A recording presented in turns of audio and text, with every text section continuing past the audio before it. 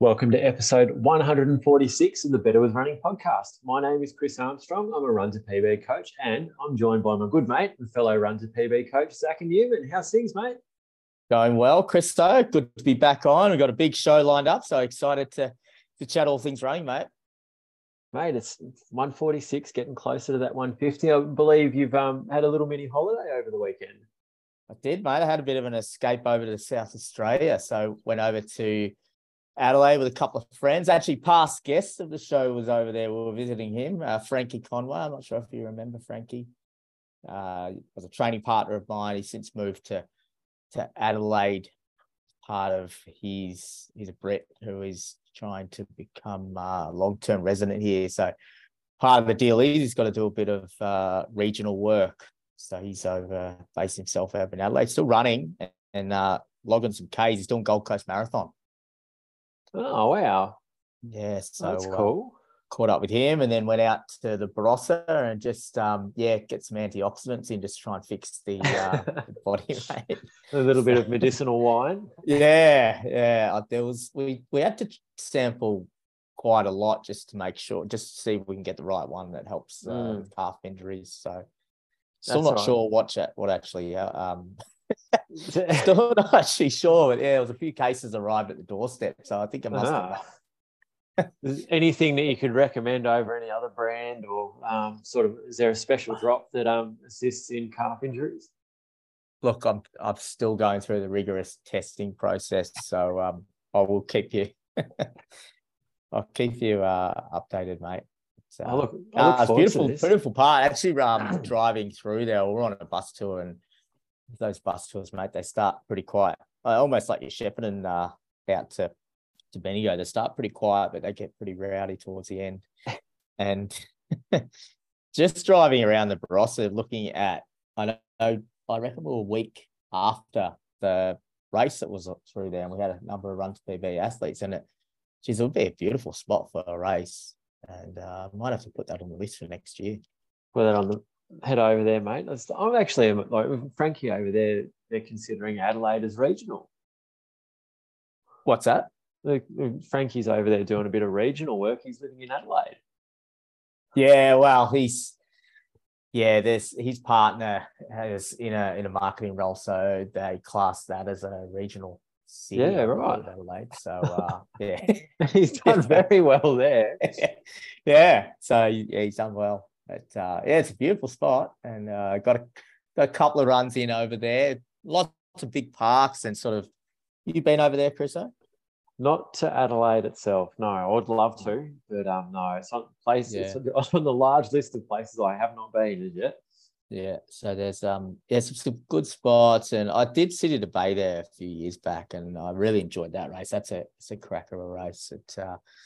Down at finished at Glenelg, although we went down to Glenelg over the course of the weekend, and I definitely, when I finished the race from City to Glenelg, I was in a different state at the end of that one, and I was probably a bit more relaxed, just sitting in a pub down there as opposed to just getting your way to the finish line at Glenelg, where you're stumbling, but you're stumbling in a different way maybe this weekend. Yeah, the lungs are heaving a little bit as well, rather than the stomach. Yeah, that's it, mate. And mate, we've got another Run2PB athlete joining us shortly. We had a little bit of technical difficulties, so we were a little bit late jumping on, but hopefully we're all set to go with our guest arriving shortly. No, looking forward to that. Someone who has recently completed an overseas marathon, so looking forward to one of the majors. So, talking about bucket list events. Yeah, I believe raced against Kipchoge that day. So, looking forward to hearing some insights on how it all went down very, very shortly. Didn't quite get the win, but maybe he can return fire at the next one if Kipchoge wants to go up against him again. In fairness, though, did run a PB and Kipchoge didn't manage that. That is true. Some would say he handled the course and conditions better. We can definitely ask him about that. That's for sure. We don't want to start a rivalry too much, but you might have. not without either party present. That's a bit harsh. Mate, You've knocked out 76 Ks for the week. Yeah, it was a reasonable week. Spicy session in there as well. Yeah. No, it was a good week. I was pretty happy with it.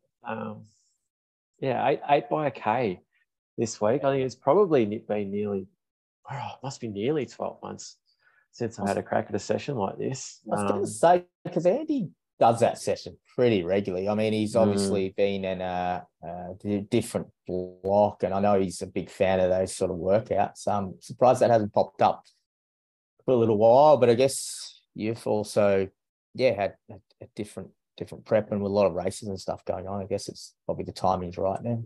Yeah, I suppose, and with this is, I guess, going a little bit more 10K focused at the moment, but yeah, it was good. I was a little bit nervous heading into this one because, as I said, it's been a while since I've had a crack at 8 by a K, but got out there. It was pretty cold, mate. It was just the 1 degree heading out last Friday morning. So solitary one. The solid, it was the single. That's at 5:55 though. Yes, the warm up began slightly earlier than that. Yeah, but, no, it was, look, I guess the good thing about that time of morning when it is that cold, it's very still.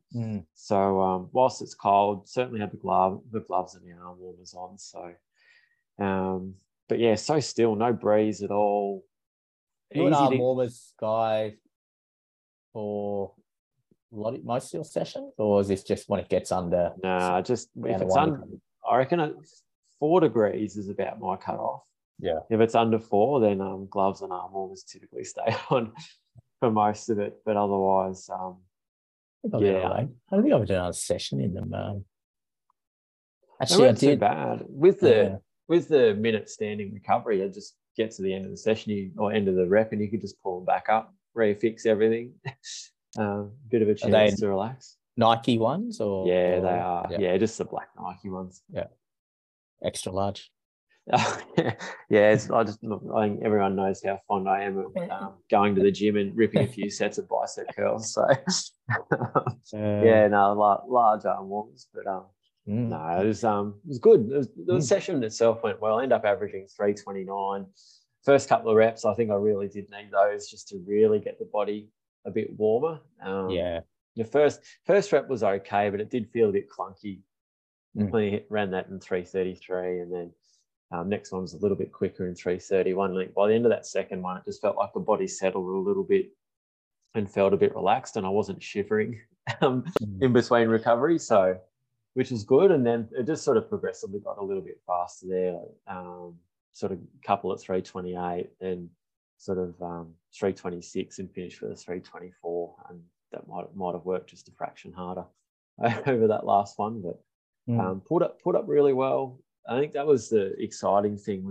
Sometimes going into these sessions where there's a bit more volume, it's one thing to do the session, but it's another thing to be able to come out the next day and actually run a decent long run, or not need to take it super easy on a recovery run. So I was super happy with that. I was going to ask you a couple of questions. First one around the paces early, sort of just locking in effort. Were you looking at the watch through the reps, or how do you gauge pace on that? Yeah, the first couple definitely looked at the watch a few times. Just being as cold as it was, it was sort of hard. I don't normally feel that cold or do this sort of session that often. So, I was hoping to be able to dial into a pace between sort of 330 and 335, going to Gold Coast. I want to try and run under 36 minutes for 10K. So that's around 335s. And I figured, well, with the minute standing recovery, 10K effort's going to hopefully be a little bit quicker given the recovery on the day. So, I was hoping that it was going to be in that sort of 330 to 335 window. So those first couple was just, I guess, trying to hit those and make sure that felt okay, and it did. So once I got those first couple out of the way, I maybe checked the watch maybe once during the rep, just for a bit of reassurance that, we're still going okay. And the body didn't feel like it was trying to hit anything too hard, and the heart rate stayed pretty consistent as well. Sort of, especially towards the end of the reps, it wasn't really spiking any more than any of the other ones, which was good. So yeah, because you're pretty dialed into your body and done a lot of sessions, I guess you can almost do it with your eyes closed to a degree, and that you're pretty close to the mark, and that you get it on the pace, and you don't need to be constantly checking the watch, which is it just comes with experience, I guess. Yeah, no, I was pretty happy. Even just wearing the Alpha Flies, I think I wanted to make sure that whilst the shoes do feel really good, that we weren't running or sort of not getting a false sense of security that things are coming out better than I thought. So yeah, it was nice. I admittedly running at that time in the morning, it is pretty dark, but the stretch of road that I had was pretty well lit in terms of street lights. So sort of one every sort of 100, 150 meters. So if you really wanted to, you could check a bit more often. But no, it was nice. It's just nice to be able to dial into that rhythm and then hold it consistently, especially in the second half of the session. Like for me, whilst I guess, look in the scheme of things, it's not probably numbers that you'd ever sit back and go, wow, that's amazing. Like it's good for me, but I was just happy with a consistent effort across the session. And probably the pleasing thing, I guess, because we're always talking about the body of work, not just one good session or one good day. It was that I was able to come out the next morning and do my long run. It was only 90 minutes, but averaged sort of in the 440s for that, and generally felt strong on that run. I think normally a telltale for me is like just putting back-to-back days and having the weeks come together. I sort of feel like I probably absorbed the Bendigo run by Friday, which was nice. And yeah, got another pretty solid session this week. So hopefully can bank that and then have another good week next week. And that'll get us to, by the time the end of next week rolls around, we're only going to be a couple of weeks out. So I was just, sorry to cut you off, mate, but I just wanted to bring you back to that 8x because I think it's important for a lot of people who do workouts and get sort of inside your head on these big, when it's sort of, 8 to 10 or 12 reps, are you breaking down the rep numbers? Are you kind of working like I'll get to 4 and I'll get to the next 2, or how do you reckon with it in your head? Yeah, so with this one, I worked in sets of 2, so I just looked at it as 4 sets that I just had to get down and back. Yeah, and then bang, there's one set. And the way I would sort of look at it, and it sort of keeps my brain busy as well. So I would go, right, so, for example, the first set around 333 and 331. So I'd come back and go, all right, well, that's a 332 average. There's a tick for that one. Cool, good job. All right, on to the next one. Let's see what we do for the next 2. Sort of 330 and 328. Oh, brilliant. All right, well, that's a 329 average. We'll take that. Happy days. So not just going, oh, hey, that was a really good rep, or geez, I hope I can hold it for the next one. It was just, I just found it sort of 4 sets of 2. Mentally felt manageable for me. Yeah, no, that's an interesting. I've actually always done it with like thinking get through the first 4, and then 2. The last 2, I usually feel like they're free because you kind of you can get that last, the second last rep. You got 1 rep to go, so you just get through that. I was fine once I get to that 4th, finish that 4th. I'm like, okay, the 5 to 7 is pretty tough, but you get through it, and you're on the home straight. But it's interesting, and also I think when you're doing that up and back really helps, and you obviously have landmarks along the way as well that you'd be picking out, and as when you're doing a course or a loop that you do a lot of workouts on, and obviously this session you're probably pretty familiar doing 1K reps. I know at the 10 I've got certain zebra crossing and lights and things like that where I just almost like get to those points and relax and know that I've got X amount left, and it's just things that you become familiar with in sessions. Yeah, absolutely. I think running along the stretch of road that we've got, it's one that we probably don't do a lot of sessions on this road, but we do run down it on pretty much most of our easy runs or long run. And we'll see occasionally there's a lady named Kay. And Kay's sort of famous in that part of Shepparton. she'll come out real early most mornings, and she'll have a big bag of oats and some breadcrumbs, and she'll just walk all up and down that street there and feed all the birds. So whether it's kookaburras, magpies, galahs. In the middle of the road, or? Oh, she'll walk down the edge of the road, but she's got her own little landmarks, and she'll sort of run between those and then put some food out, and all the birds just in the area, they know exactly who she is. The only danger for that is sometimes she'll wear sort of red or pink clothing, which I'm rather partial to myself. And if we get out before she does, we have been swooped by some birds expecting a bit of food. So I was a bit nervous initially going down there, but luckily in the dark, so I may have had a pink top on that. Thankfully the birds were still asleep and weren't overly hungry at 6 o'clock last Friday morning. Maybe in your next marathon block, you can have a chat to Kay and see if she just sprinkle out some Morton gels at some point. But shout out to Kay. I'm sure she's listening. Yeah, no, I have no doubt. No, she's a legend. Always greets us with a smile and says g'day, using our name. And literally the only time we ever see her or we've ever met has been, just on the run, heading along there and just stopping to say g'day. So no, she's an absolute champion. Nice one, mate. And finish up with obviously you finished out the weekend, but you're already into a bit of Botan action as well this week.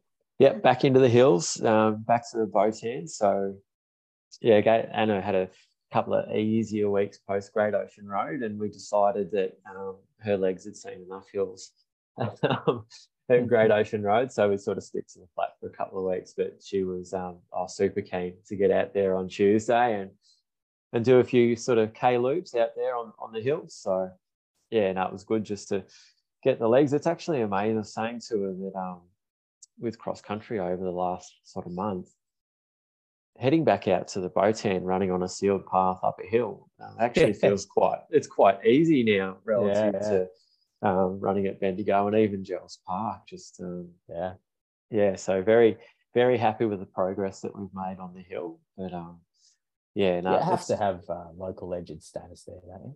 No, Anna's got that. Yeah, okay.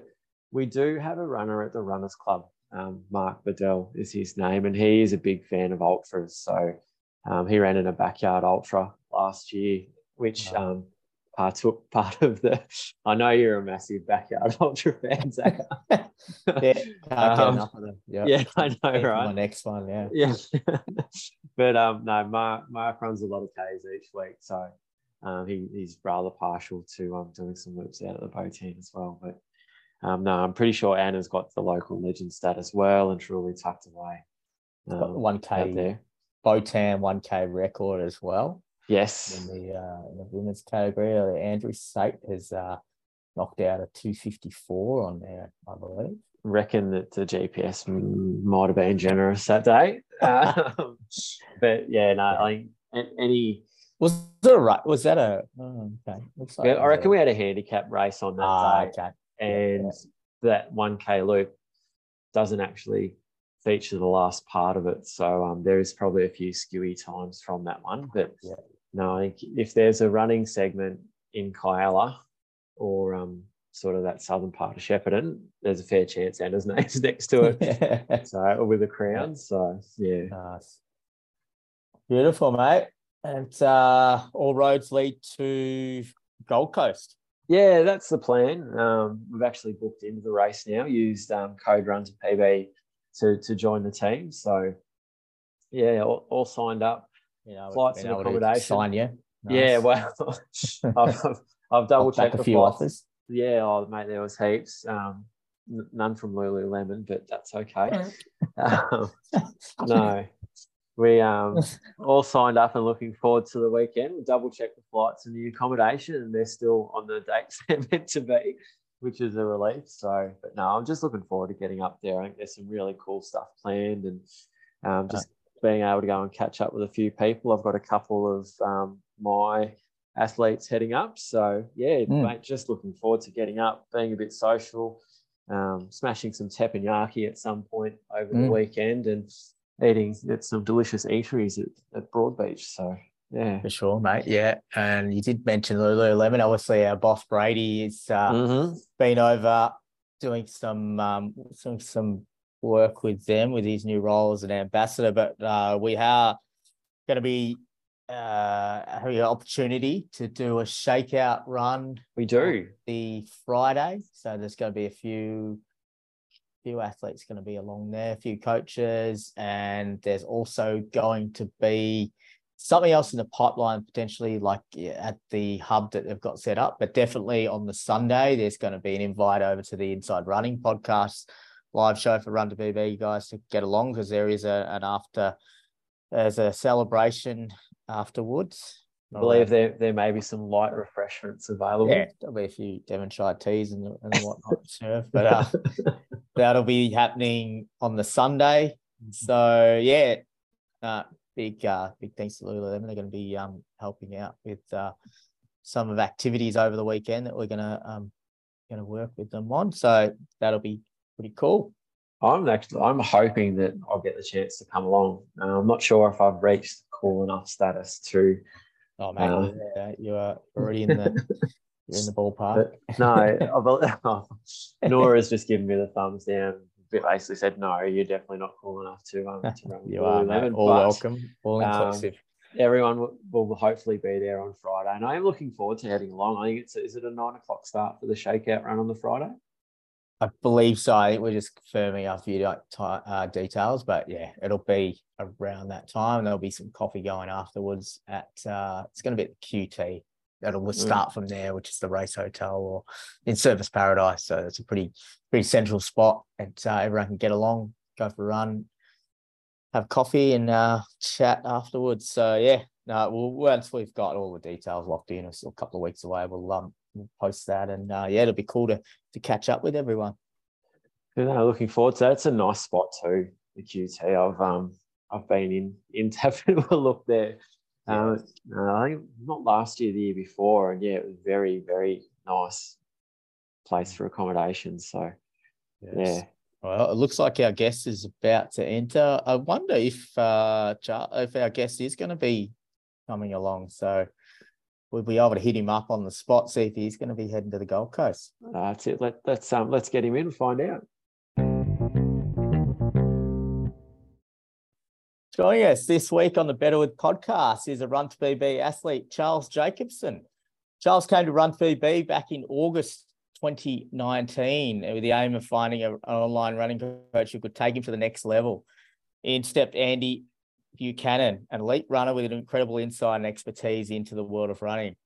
Became a match made in heaven, and at the time he'd had 11 years of running in the legs and was fast approaching the big 4-0 with a goal to get over to Boston in 2020. Although, as we know, COVID might have put brakes on that one. But in 2019, he set himself up perfectly to attack this goal, setting some PBs across the 5, the 10 and the half, including a debut at the 2 Bays trail run. After the COVID break of racing, Charles hit back hard in 2021, lowering his half, 10 and 5 once again. PBs of 17:17, 10K 37:08, half of 1:20:31, and most recently, a massive PB in the marathon of 2:57:10. Welcome to the show, Charles. Thanks, Zaka. Thanks, Chris. Great to be here. That's quite an intro. There's a lot of things that you mentioned there that I do not remember. I'm glad you did your research. I've been around for a while now in the Run2PB community. You have, mate. You've been a stalwart, and I think what helped is back a little while ago, we did a blog with you, and we did a little bit of a Q&A. So that did come in handy in a little bit of research as well. So thought it might have. Mate, how have you recovered from Bendigo? Not too bad, actually. I don't know. Bendigo doesn't mess me up as badly as it seems to mess some other people, possibly on this podcast. Not that I ran that well, not that I went, not that I actually ran that fast, but yeah, I usually come out of Bendigo okay. I think it's just all the hills that I run around here. It doesn't do too much damage, although all those rabbit holes were a bit of a problem this year. Actually, Zaka, I did hear your voice a couple of times, and usually I'm able to at least kind of just look at you and smile. And I realized both times I'd gone way past you by the time I realized it was you. So I was obviously struggling. Right. I don't usually cheer for Diamond Valley athletes, but I made an exception for yourself and Telford. So thank you. Totally understand on that course. Yeah, there wasn't many people waving or grinning as I cheered.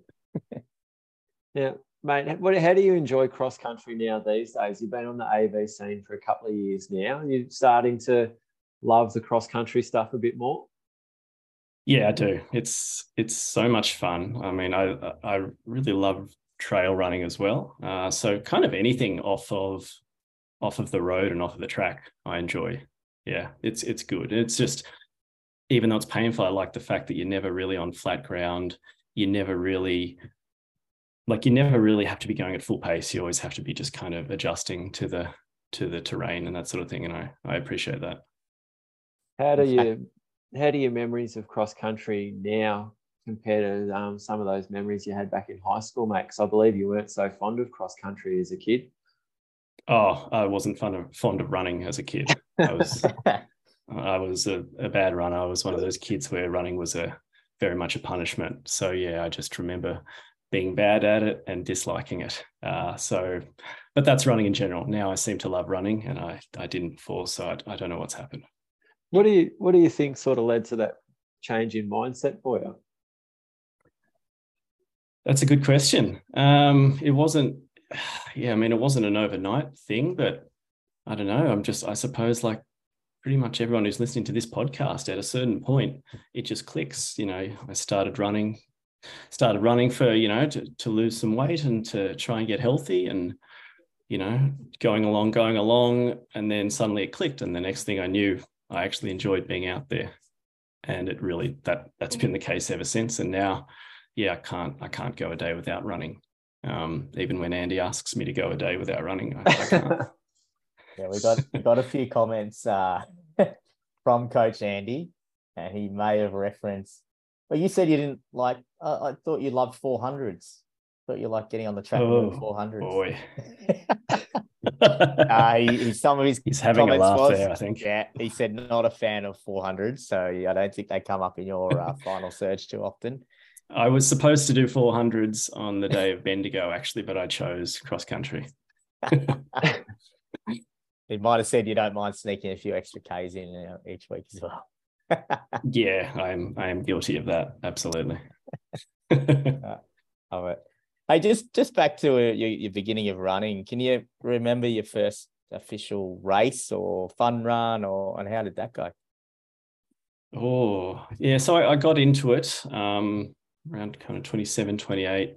And I was actually living in the US, and a co-worker of mine at the time, he was a mad keen marathon runner and beyond. And he ran a lot of trails. So it was trail racing actually at first. He kind of just convinced me to go along and run a couple of trail races. And yeah, as I said, trail racing is so much fun. So yeah, those were the first few races I did. Not serious, certainly wasn't doing any kind of structured training or anything like that. And yeah, just loved it. Loved the up and down and all that sort of thing, and didn't really kind of get into any sort of road racing for quite a bit after that. Then I think I ran my first marathon in maybe like 2010 or something like that. And by that point, I was very much into it. I just loved the grind. So you mentioned, mate, you're living over in America. Did you run your first marathon while you're over there? No, unfortunately not. Because I got into running, while I was there, but we were only there for a few years, and it was around the time that we were kind of planning to and then moving back to Australia that I was really getting serious about it. So I didn't actually get around to running a marathon until we moved back, and then I ran Canberra Marathon, which was, fine for a first marathon, not a very fast course or anything, but that didn't matter to me back then. But I wish I was running marathons when I lived there, because there are just so many great marathons over there. Like there's probably 50 marathons of, say, kind of Melbourne Marathon level or so over there. It's just sensational for that sort of thing. But no, I wasn't running marathons back then. Jeez, it's spoiled for choice, mate. I know. Yeah, I would. yeah, now I just have to drag the whole family, once every blue moon to run over there. Yeah, we're going to get to your travels, and of late we mentioned it in the intro about your massive run at Boston. I did want to touch on a couple of those recent PBs, couple on the track. Yeah, Box Hill Burn, I believe, over the 5K. Is that 17? Yeah, that's right. Yep, that was Box Hill Burn. Yeah, how did you find jumping on? Had you done a lot of park runs? Was track racing a move for you, or? I'd done a few park runs, not that many. So yeah, that was not that long ago. It was about a year prior. I finally thought, I might as well give the track a try. Bit of encouragement from Andy as well. And yeah, look, I don't particularly like running on the track. I don't enjoy sessions on the track. And I don't particularly like racing on the track, but if there is something kind of just special about just trying to lock into a pace and completely switching off, even though I'm not very good at that sort of thing. So I'd say it's never a pleasure to do it, but that particular race at at Box Hill was a great race for me. I actually just got in that pack and didn't do anything. And then at the end was able to, kind of finish really strongly, which is, very rare for me. So yeah, that was a great race, even though I don't necessarily enjoy the track. Yeah. Do you come away with having a result like that, mate, and sort of fall in love with it a bit more, or do you sort of like get it done, tick it off, be grateful for the time, and go, all right, cool, that tick that box, I'm not going back for a while? Yeah, no, I definitely do. For like, for a week or whatever, I am in love with the track after a result like that, and that lasted as long as until when I saw you, Chris, at Bendigo, and then went a minute slower in Bendigo and tried to run an even faster pace than the week before, but in like 35-degree heat. Yeah, in fairness, your run at Box Hill, I think, was 16 to 18 degrees and drizzly rain. Yes. And then fronted up to Bendigo, literally 7 days. Yeah. It would have been 8 days later, because was Bendigo, Box Hill was on the Thursday night, I think. And then, so 8 days later, and it was 35 and just, it was disgustingly hot to the point where there was a sprinkler on the track. But I'm still having nightmares about that myself. But look, that's I mean that might be the end of my track career. That one, that was just bad conditions, bad tactics, bad everything. To be fair, look, looking at your Strava comment when you did the Collingwood Classic over 10K on the track, where you said it was your first 10K on the track might be your last. I'm surprised that you're seeing a theme here. Yeah, I'm surprised you didn't get to 2023 and stay on the track. And I'm guessing Andy must have gone the hard sell to get you on the start line of the Collingwood Classic 10K.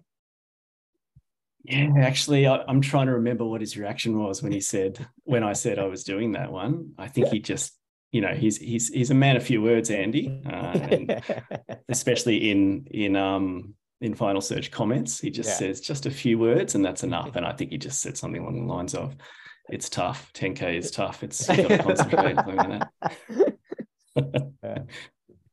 Nice one, mate. We mentioned in the intro about Boston, and the fact that I believe you had the confirmation or qualifier or confirmation of acceptance of your entry in 2019. Would that be right? Yeah. That's right. Just pre where everything and the C word kicked in and everything was put on hold. Talk to us about why Boston as well, obviously the major, but was there a significant part around Boston, picking Boston? Yeah, absolutely. My dad ran Boston a long time ago, back in the 60s, and kind of that was always my memory when I was younger, when he would talk about running. That was kind of, always a big thing for him that he ran Boston. And so that kind of always stuck with me. And then at a certain point, I realized that actually that might be something that's possible for me. And then it was, time to try and, first hit that kind of sub 3 hour marathon locally, get that qualifier and then do it. So yeah, it was very much because my dad did it. But also, I had run New York Marathon the year before as well. So I'd already experienced a marathon major, and they're just amazing. They're just, there's something on another level. They're just so much fun, regardless of whether you've got a goal of a time or you want to run a PB. They're just an amazing experience. Yeah, 100%, mate. And looking at the build, and we're going to get to the race day, but your build, and if you look at your Strava, and we're having a bit of a stalk earlier at just some of the sessions you were doing. Is there anything that you can recall some of your favorite marathon sessions in that block? One that I saw that Andy had, I reckon it would have been 3 or 4 weeks out, maybe put it in for a 25K easy into 4x2K at marathon pace. How does that one, when you think back to that one?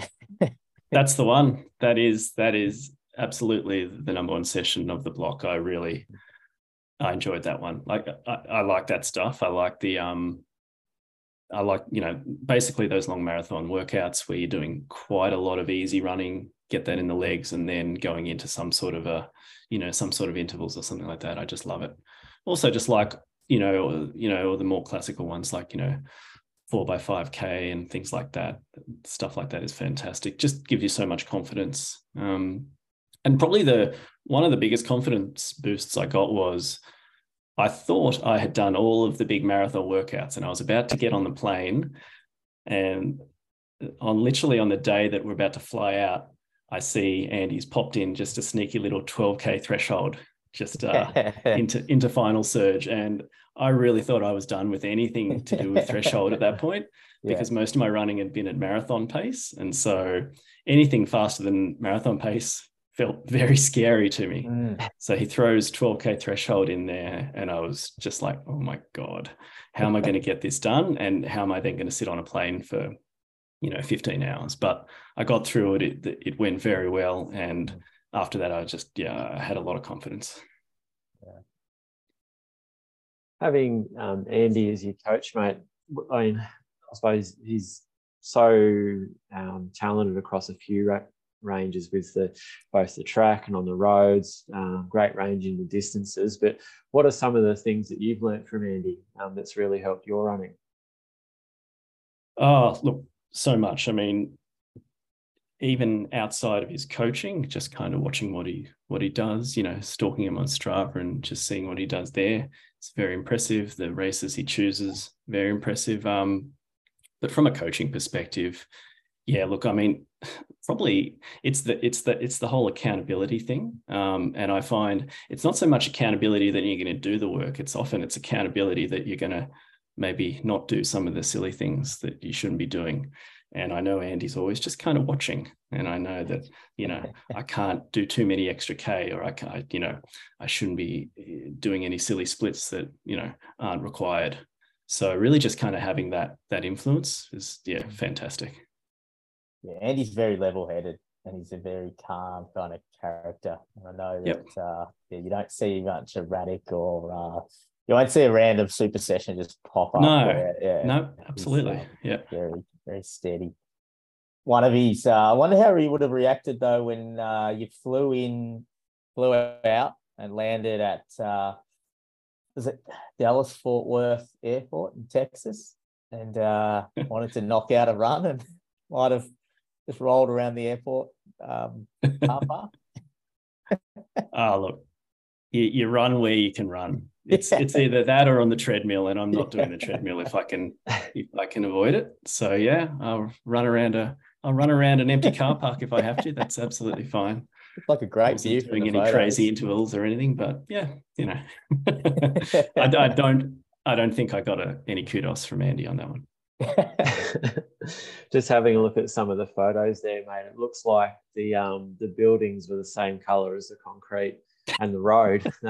Just a wall of sort of beigey, browny, and even the sky, it was overcast that day. So beautiful airport, that one. Dallas Fort Worth, the sort of runs, that you've ticked every box in the marathon block. You haven't left any stones unturned. Yeah, absolutely. Chris, do you want to take Charles to the race day? I do actually. Oh, I can't wait. This is almost like I'm going to be a passenger just listening to this, mate. But Boston's probably the one major. Well, I don't know. I've probably changed my mind, but I'm in love with Boston. I just think it's just a magical event from the history of it. But for you, mate, obviously it means a lot to you, given that your dad ran there back in the 60s. But how was race day for you? The lead up to the event in the morning, what were the nerves like, and how did the race unfold for you? Oh, the nerves were on high alert. Actually, if I just kind of go back a couple of days, worth mentioning, so we went to Mexico, and then we got back to the US on this trip. And my son got quite sick. He had a stomach ache, and we thought he'd just drunk the water in Mexico.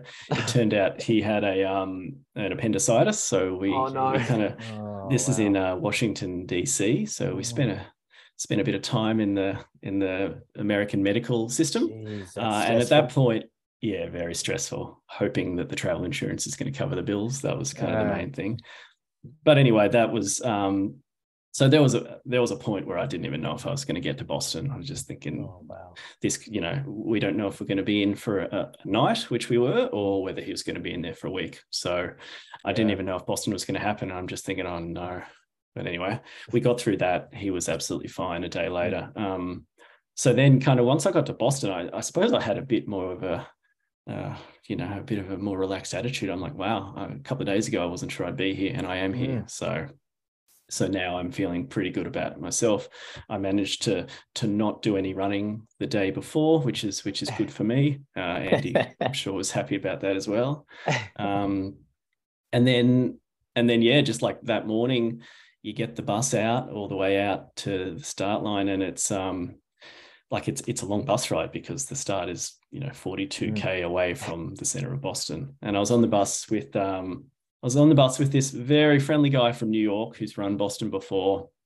We're having a great chat about everything running, but he was giving me his opinions on how to run the race. And his opinion was, well, it's downhill at first, so you need to go out pretty hard and you make the most of those hills and bank some time early, basically. And I'm just thinking, oh my God, this is not what I need to be hearing right now. And this guy was a good runner. This guy was probably like a 240 marathoner or something. So I'm thinking, on one hand, this guy is a much better runner than me. But on the other hand, he is just talking rubbish, and I just need to stop listening to him. Just kind of smile and nod my head. Yeah. So had a great chat with him, but managed to just not take any of that advice. And then got to the start line, and it's a very long time before you actually start. So it's very cold and so forth, just kind of milling around, really cold, and wet, and hours and hours because the race doesn't start. Out are you? Yeah. How far out are you there waiting around at the start line? Oh, hours. I think we're there for 3 hours or something like that. Yeah, wow.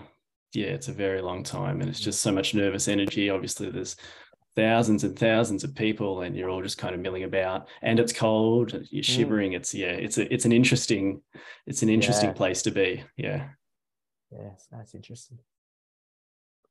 And the race itself, mate? Race itself, I mean, I went in with a plan, again, well crafted with Andy, and the plan was just obviously run very even and don't do what I've done in previous marathons. Just really stick to the splits that I wanted to stick to. And so kind of Andy and I agreed that basically do not run faster than 4:10s. So none of your 5Ks should be, any faster than 20:50. If they are, you're going too fast, slow down. So every other marathon I've run, I've gone in with a similar plan and then got very excited and, run those first 10, 15K way too fast. This time, for whatever reason, I just managed to keep it all together, and I just hit those splits. And as a result, I felt good pretty much all the way through. And the first marathon ever where I actually felt strong at 32, 35K and was actually able to come home quite quick, and negative split for the first time ever. So the race went better than I could have expected. And I just, it's just such a nice way to run a marathon, to actually come home strong and be the one overtaking people rather than getting overtaken. So it's a great experience. I was going to say, with that downhill, obviously the downhill nature of the course and early on just trying to keep the brakes on, how did you go managing that with people going past you or people just going, like, was it a bit of a testing time at some point where you think, oh, I could just push on here, or were you enjoying 100%. Yeah, no, I was doing everything I could to relax and let people go past me. And I just kept telling myself, I'll see these people later, Again, in my other marathons, it's been the other way around. I've gone past these people and then I've seen them later. But this time I was just like, no, I've come too far. I've, come across the world for this race. I'm gonna stick to a plan. And I just managed to do it. Did you see your mate who was giving you the advice on the bus? I went past him at 40K. No. I unfortunately, I couldn't remember his name. I really wanted to look him up and find out what he ran, but I didn't. Yeah. Very cool, mate. And you obviously, so you pretty much had a holiday beforehand, and then afterwards, were you pretty much back on the plane? So you did it almost a reverse way. Yeah, I did it the wrong way, is what you're trying to say. Yeah. I saw you in Mexico. I was like, wow, that's a bold move pre-marathon. Yes. Yeah, it was. I mean, that's just the way it worked with kids and school holidays and all that sort of thing. But we did do the holiday first. I mean, it's not ideal trying not to eat too many tacos every day and too many bagels and all that sort of thing. And just try and stay off my feet a little bit. But that's just kind of the way it had to be. So we made it work. Just another quick one about your training. Is it typically solo? Do you do any workouts? I reckon you got in a run with Nick McDermott at one point. Was that in the block?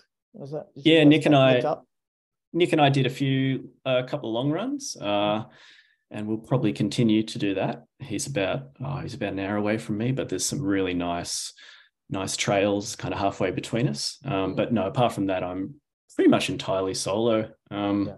Just with the ridiculous times when I do my running, again, like so many other Run2PB folks, there's just not many people available around here to join me. Andy did reference that you do run ridiculously early. So I think that was also there was a bit of kudos for that. I think he thought it was pretty impressive. I mean, there's clearly a bit of a competition going on amongst us, isn't there? Yeah, there's a few people trying to. So I'm just doing my best here, but it's pretty cool coming home and usually load up a session, get home, you sort of tucking into your breakfast, haven't finished your run. That's all done and dusted by 7 o'clock, and you can log on and usually seeing a run from Charles. There's one there from Sauce. The only other one that I've got that runs early is one of my athletes, Carl, but he's over in New Zealand, so that doesn't really count because he gets a 2-hour head start. But that doesn't count. His runs do start with a 5 in them most times, but his run pops up on Strava before I head out. So but no, definitely a key member of Team Early Start, that's for sure.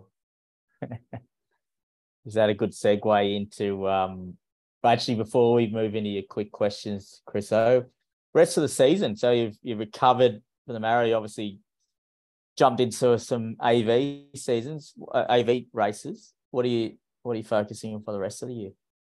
Yeah, I will certainly try and do as many of the remaining AV races as I can. Won't be able to do Crude and Farm, but I think I'll probably be able to do everything beyond that. So very much looking forward to Bundoora, looking forward to Burnley, even the TAN relays, all of that sort of thing. I just really love the relays, really just enjoy all of those races. And I've just signed up for Melbourne Marathon, so I'll give that another crack. Try and take what I learned in Boston and actually run Melbourne the right way, because the last time I ran it was not great. So that's the big one later in the year. That's exciting. We've got an exclusive signing, an exclusive release of a few people jumping into Melbourne Marathon already. So good to hear, mate. And we'll be excited to follow that journey as you build up. Yeah. Good stuff, mate. I think Cruden Farm might be a good one to miss. Might need a boat to get around there by the time it pops up on the calendar. With all it's this a tough one, coming. Cruden Farm. It's like 12K is a long way to go across country, there's a lot of things to, like you, Zach. I struggle jumping over those logs and so forth. It's it's hard going. Yeah, but you're at least taller than 5 foot, so you don't have. I'm not sure if we've measured each other back to back, have we? We might have to try that. No, you're gonna go out on a limb and say you'd have a couple of feet on me. Quick questions, Chriso. I know you've been keen to get this put Charles under the blowtorch. I am. I know this is Charles has been looking forward to this too. So we'll start off with your easy ones, mate. We'll get you, and then before we get into some of the tricky ones, but you've watched, what are we rolling, mate? Garmin or a Chorus? Yeah, it has to be a Garmin. 645 music. Ah, very nice. What colour? Oh, black. Is there other colours? There are other colours? I've got a white one. So okay. There you go. I didn't even know there was a white one. No, there's different colours out there. You've got to shop around a little bit for them. But there is other. Of course, you've got a different colour, Chris. It's got to be a little bit surprised there. It's okay. Hey, iPhone or Android? iPhone. Yeah, no, good choice. Yeah. Favorite gel? Ooh. It was Morton for quite a while, but then I don't know, I find them a bit too chewy, actually.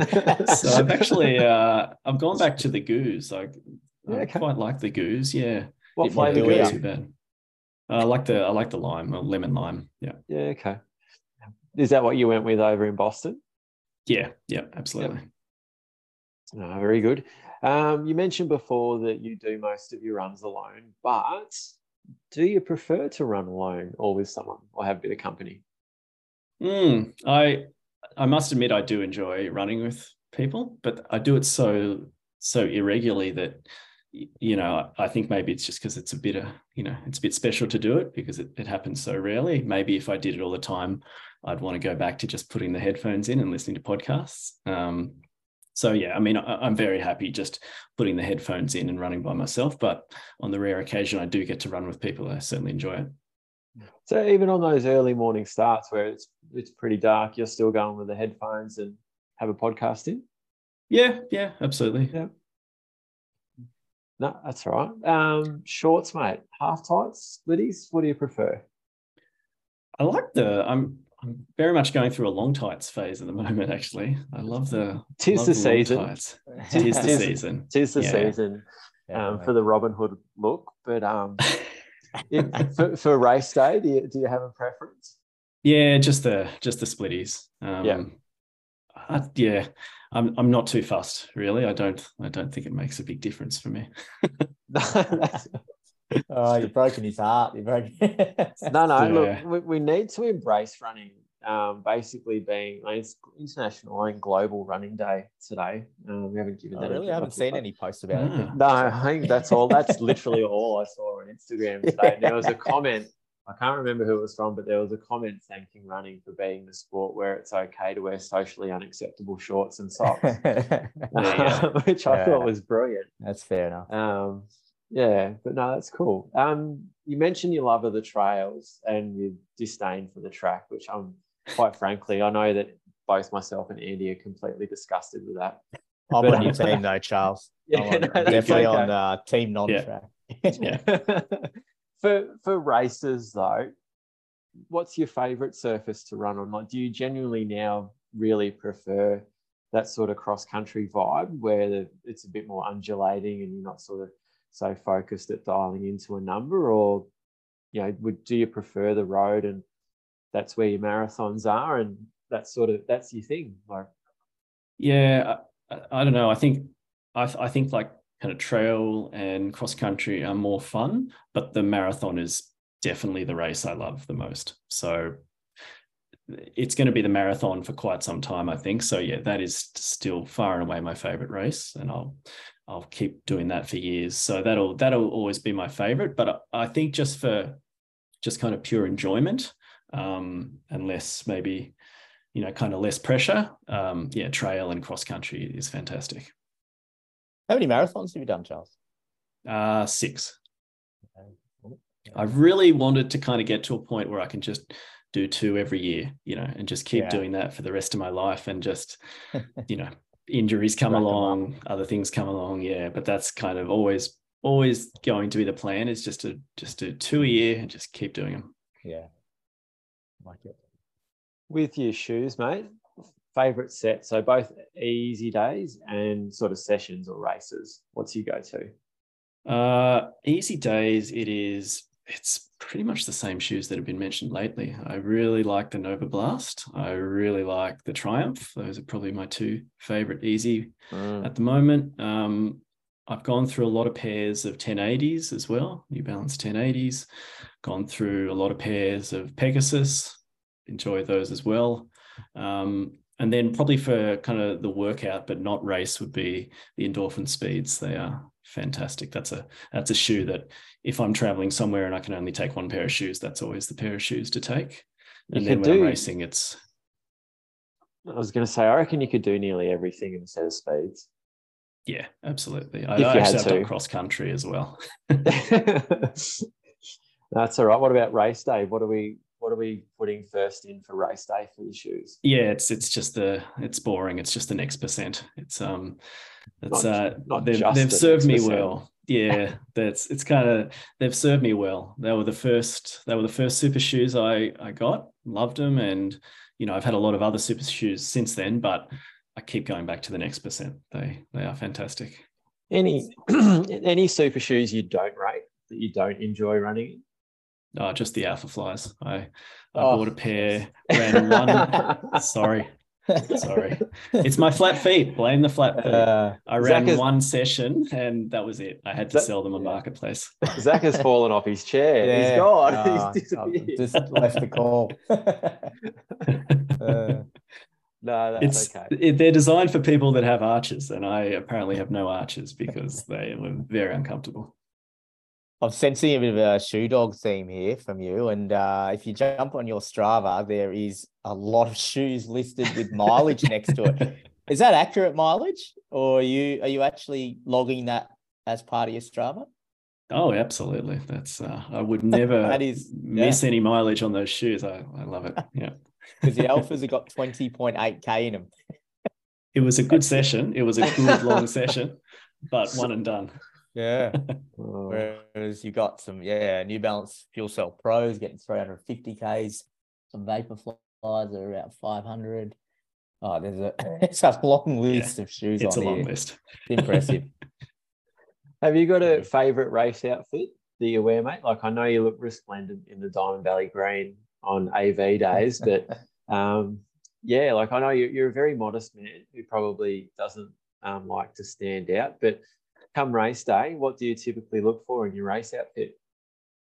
Yeah, I don't have any pink kit, unfortunately. Not that I have a problem with pink. It's a great colour, but I don't have any pink running gear, unfortunately. That's okay.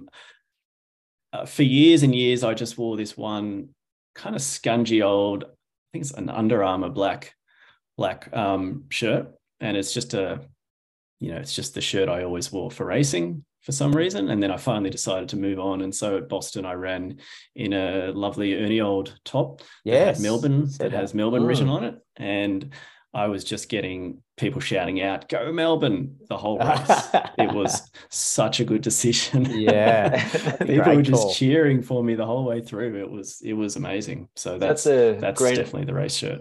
The green and white number. That's it. Yeah. Yep. Have you been tempted with some of Andy's fashions to seek out maybe the navy blue and white Bendigo one? That would be stolen valor. I'm not a bat. I can't do that. Yeah. Keeping the coach happy is given he's the poster boy of Ernie Old. That's right. All good. Now, look, I know you get out very early, mate, but if you could choose, would you keep going out in the morning, or would you sort of venture out into the evening to do your runs? It's all mornings at this point. You're probably the same, Chris. I can't sleep in anymore. You get up really early for long enough, and you just feel really weird in bed beyond about 7 a.m.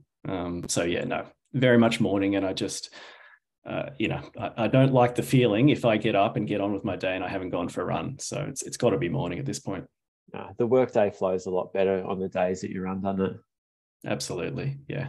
And you just have that whole day of kind of feeling superior that you've before anyone else got out of bed. That's what I'm doing wrong. Yep. Okay. Yeah, you've sold me now. that feeling lasts for hours. It's really good.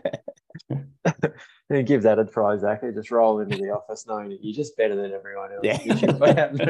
I see it when I'm scrolling through Strava at work. I'm like, I feel very underachieved here. Hey, mate, if you had to eat one meal for the rest of your life, what would it be? I think this is recency bias, but it's probably Mexican, I would say. Yeah. Tacos? Yeah, it's got to be tacos. I love a good fish taco, actually. That is, I ate a lot of those when we're over there. So it's got to be that. Is it Taco Tuesday at your house like every Tuesday, or like how often are we rolling the Mexican at home? Yeah, not often. I don't know if I'm going to be able to find any good photos of fantastic home-cooked Mexican because I love eating Mexican, but I wouldn't say I'm a great Mexican chef at all. It's all old El Paso around here. Right. But yeah.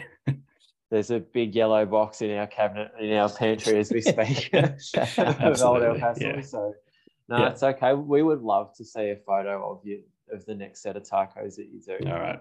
So we can add it to the collection. But I'll give it a shot. Soft or a soft shell, or a soft or a hard shell, man? Yeah, definitely soft shell. That's a must. Yeah. What about our taco ingredients, mate? What are we throwing in?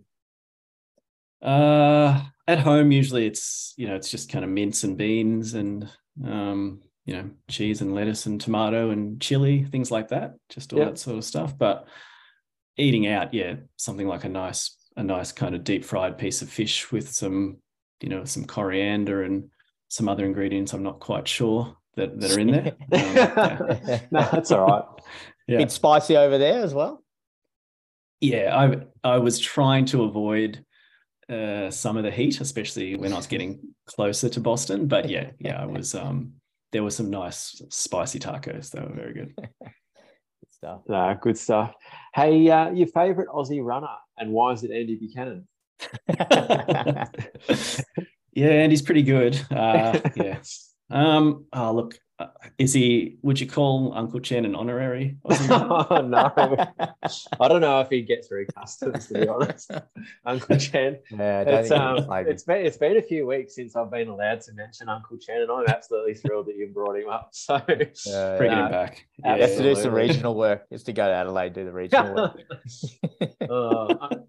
Uncle Chen, look, I know Gold Coast obviously trying to maintain their gold label status that could be on the overseas entrant list this year at Gold Coast. So watch this space. That's an unconfirmed rumour, I'll add to that he'll be there. Sydney are pulling out all stops to get this major, so maybe Uncle Chen could be the ticket. Yeah, that'll bring the crowds. Yeah, probably. He's not quite the social influencer that they were probably thinking of getting, but I tell you, if that's what it's going to take to get some bums on seats on the airplanes coming over, then maybe Uncle Chen's the man to do it. We need to look up Uncle Chen's Strava, see how he's tracking. Maybe he might have run parkrun or something recently. I don't know. Something for us to look into. But do you have a favourite Aussie runner that's not Uncle Chen? Oh, it's probably Stewie, as more than one person have said. I just love the way he races. I love the fact that he's at the front from the gun. He's not sitting and kicking. I do enjoy watching that style of racing. And then probably on the women's side, it's probably most of the Australian female women's marathoners at the moment are Jess Stenson, Sinead Diver in particular. They're just fantastic doing what they do. As parents at their age, it's just very inspiring. No, it is. I think especially it's something that as us fellow blue collar runners can relate to. They literally are juggling full-time work, kids at home and trying to run bulk miles every week. So yeah, amazing. And just getting better, like, getting better in their 40s, which again we can really appreciate. That's a theme the three of us are all still trying to maintain. So tries the dream. Yeah. Hey, I know that you do love a podcast on the run, and the obvious answer is Better With Running in terms of favorite. But other than Better With Running, mate, what are your favorite podcasts that you listen to? Are there any other podcasts out there? No, well, look, there is some people that do have some long commutes during the week where one podcast just isn't enough. And they have exhausted the back catalogue. So always like to see if there's any other podcasts that people listen to that they might recommend. Yeah, it's all of the best running podcasts. Inside Running, obviously, Inside Running is kind of where I really went down the rabbit hole of appreciating running and becoming a fan of the sport. And so I kind of went from there. I like the Run It Three Ways podcast, which I think I picked up that recommendation from Inside Running for the kudos as well. Inside Jogging, yeah, you name it, I listen to it. You listen to a bit of Tell Me Your Tales? Yes, absolutely. Really appreciate all the bad stuff. That's just well, go back further. There's better stuff before the bad. Maybe, yeah, exactly. Yeah. Whilst that is skipped a season. Yeah, no. There is no, probably. I mean, that was good. It hasn't come back for a second season, though, I've noticed. But no, that the early stuff was the forerunner for Inside Running. So there's a lot of really good sort of down to earth chats, which I highly recommend. But no, it's maybe I agree. You've already listened to all that stuff. Is there any non-running podcasts that you dabble in? Yeah, I listen to some comedy podcasts. I listen to a podcast called Never Not Funny, another one called Stop Podcasting Yourself. Those are probably my two favorites, I would say. Bit of everything though. Yeah, I haven't done much lately, but have listened to a lot of audiobooks as well. Just when you're running, so many hours by yourself, you just go through the audio like nothing else. If someone sees you running along just laughing to yourself, they'll know you're listening to comedy podcast. Gets a bit embarrassing. Yeah. Well, that's one way to keep your easy runs easy. Oh, it's worse actually when I'm listening to the Imperfects, because then I'll be running along and someone will just see me weeping. Yeah. Oh no. The feels with that one. Hey, last one, mate. So if you could choose a training location, you got you're only an hour from Nick there, but if you could choose anywhere to go, where would you head off to, and which three people would you take with you for the camp? Yeah, I'll probably go a little further afield than Kilmore, to be honest. That is a nice location. Yeah, it's just been to Mexico, so exactly. Yeah, I don't know if this would actually necessarily be a great training camp, but the running in New York City was just fantastic. Just straight into Central Park, and that place is just so big, and it's just this massive jungle in the middle of the city, and you can run for hours in there without even having to see a street. It's really quite incredible. So that's a great place to run, and also along the Hudson River. So it's New York is actually quite good for running these days. It's not really trail running or kind of dirt, but it is fantastic for running, and there's runners everywhere. And I suppose if I went to New York and I didn't take my family, I'd get in a lot of trouble. So I'll take them with me. But for someone who's never been to New York or even overseas for that matter, but how would Central Park compare to somewhere like the Tan? I know it's completely different, but to give people who would have no idea a bit of a description. It's got a bit of everything, honestly. It is, for one, it's huge. It's about the size of the suburb I live in. It is that big, and it's got parks, it's got an ice skating rink, it's got trails, it's got a golf driving range in there. It does, yeah. There's a museum, there's a zoo. It's just absolutely enormous. It is so big, and when you're in the middle of it, you wouldn't have a clue that you're in a big city.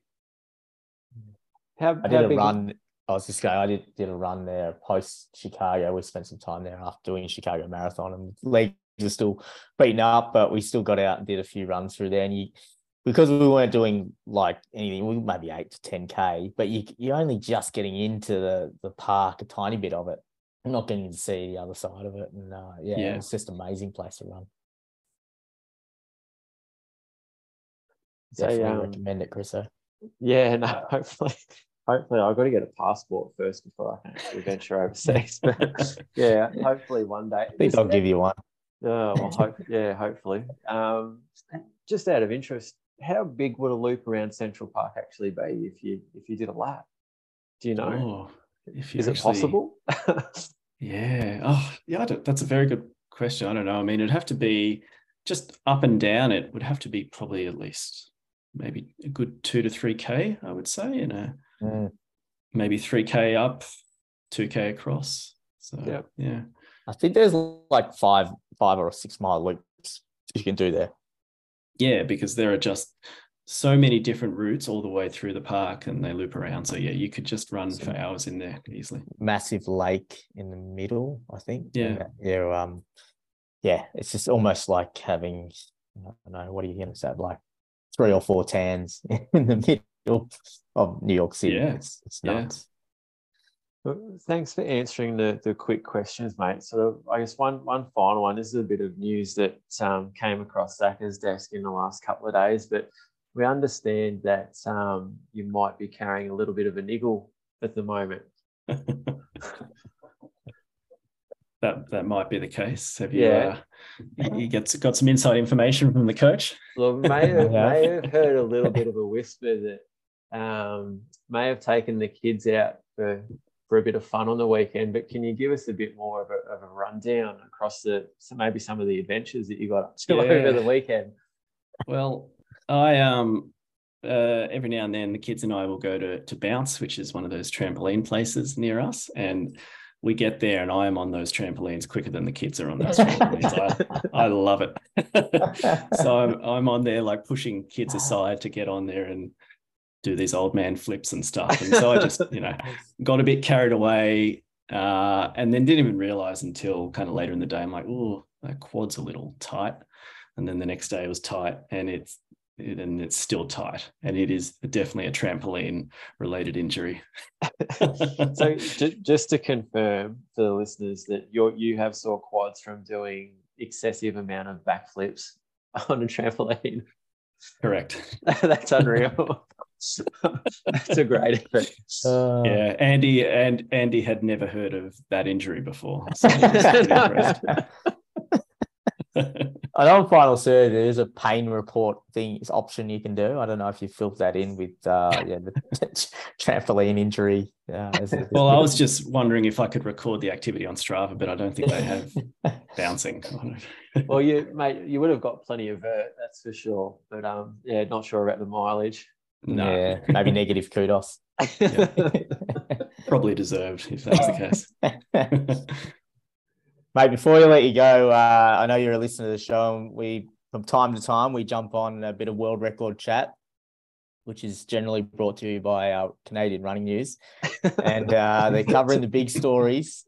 And we thought it was good timing off the back of your injury. And actually, this one is a bit more serious that Canadian Running News has covered, because the cheese rolling races were on over the weekend, Chriso, in England, and Canadian Running News were covering it. And they had a Canadian team member, a Canadian in a bunch of events, and in the women's race, Canada actually got the winner across the line, but unfortunately she got knocked out on the way down, and was actually pretty so there's a Twitter footage is pretty full on. If you ever watch any of those cheese rolling comps, they absolutely hammer down it. But there was a good ending. She did obviously come back and was able to revive and got the win and was rewarded the win. And there's a photo of her smiling afterwards. But pretty hectic scenes down the hill there, Chriso. Mate, I don't know how they do it. So just to give people a bit of background. So this hill, it's 200 meters long and it's pretty much straight down. And for anyone who's watched Anchorman, yes, it's a whole wheel of cheese. People that have watched that will get that, but it's a full wheel of cheese that weighs 3 kilos, and they hurl that thing down the hill, and it reaches speeds of around 100 km an hour, while people just go full noise chasing it. Now, on this occasion, Delaney Irving, so she's our Canadian, I guess hence the interest of Canadian Running Magazine, but she's taken the trip from Vancouver Island over to Gloucester, and she's hurtled down the hill. And I don't know, about maybe 3/4 of the way down, she's taken a tumble and knocked herself out cold. And like literally cold, like not loopy and just sort of where am I? She was cold to the point where like she literally was being ragged down the hill. But just turns out that she got there first, but she had no idea until she woke up in the paramedics tent later on, and was told that she'd been taken to win. And there is a picture on Twitter of her holding the 3 kilo wheel of cheese, very pleased with herself. But there was also in Canadian Running Magazine, there is a bit more to the article there, where local resident Chris Anderson, who's had 23 wins over 15 years. Apparently there is multiple events over the weekend. It's not just a 200-metre dash, but 23 wins over 15 years, and came out of retirement from this year, but he suffered a few injuries, including a concussion. He's also had bruised kidneys and broke his ankle on one occasion as well, running down the hill, but said that he was fortunate to get away with it over the years without really hurting himself. I don't know about you, but a broken ankle, bruised kidneys and a concussion, I'm counting those as pretty serious running injuries. He's a new father, so that's why he's hung up the boots. I think, I guess he's a Kipchoge of cheese rolling, mate. He's the GOAT, and he's got to hand it on. Maybe you're the man to take the mantle, Charles, off the back of your trampolining and daredevil escapades. Would you give it a crack down the hill? Andy's not listening. You sure Andy's not listening? All right, I'll give it a go. Yeah, I tell you, world record chat has really gotten ridiculous. This might be the most insane one I've heard so far. Do you think, like cheese rolling, mate? Given your cross country background, do you think probably it'd be best to roll with some spikes, or like the speeds that get the job done, sort of rolling down the hill, or maybe a bit of barefoot? Oh, geez. Yeah, maybe in those ridiculous Vibram 5. Shout out to all our barefoot enthusiasts. It is back, because I was just reading the article cites that they cancelled it in 2010 after safety concerns, but then it went on without official sanction. So it is back as a sanctioned event. So it goes on your World Athletics profile, I think, this one. That's good. Yeah. I believe the waiver you're required to sign is fairly lengthy, though. Yeah. Just having a look at the photo of the event, sort of the hill sweeps around. So it's not kind of just a straight descending run. There's a bit of a bend in it. And looking at the crowd, like they've got, those orange sort of plastic traffic fences that you sort of see just hung up by the side of the road, and they're not really put there with any intent. They just kind of hang loosely and flap around in the breeze. Well, that's holding the masses back. And I'm looking at these photos, and there's people like 6, 7, 8 deep on the sidelines here. Yeah. More than you get in athletics, mate. Maybe. And we could, you know what, Zacco? Maybe we can talk to Mitch about this. And we could, don't let Mitch near any of this. Like this. He'd commentate that. Maybe if we can supply Mitch some footage of the cheese rolling, he could put some commentary over the top of it. We might have something for Channel Ocho on ESPN that could really take off. Yes, I have been in chats with Mitch. He's come off the back of a cruise. So he was on a family cruise. I don't know if you saw the footy. He jumped on a bit of karaoke and stole the show there. But he's going to be heading to a couple of Diamond Leagues, and he's going to jump on in a few weeks and give us a bit of a recap, because knowing Mitch, he'll be able to work his way into the the call room and be hanging out with all the celebrities and the race stars. So it'll be good to catch up with Mitch. So we can float this to him because he is in Europe. So I think he's going to have some amazing stories to tell. But listeners, if you do have a desire to listen to Mitch commentating a cheese wheel race, maybe it's like drop us a comment on the Instagram or just bit of even a shout out on Strava, just some way that we can take a snapshot and send that to Mitch to show and say, look, mate, this is exactly what the people want, and I reckon he'll be all over it. Good stuff. All right. On that note, we better. We've lost all the listeners now, but no, great to sort of learn more about your journey, Charles, and really appreciate you taking the time to jump on. And looking forward to following your lead up, obviously AV races, but also the Road to Melbourne Marathon. Thank you very much. It's been great chatting with you guys. It's a thrill. I've been listening since whenever the first one was. So yeah, it's been a thrill to get on and have a chat. Thanks, mate. Cheers. We'll catch up soon. All right. See you guys. See ya.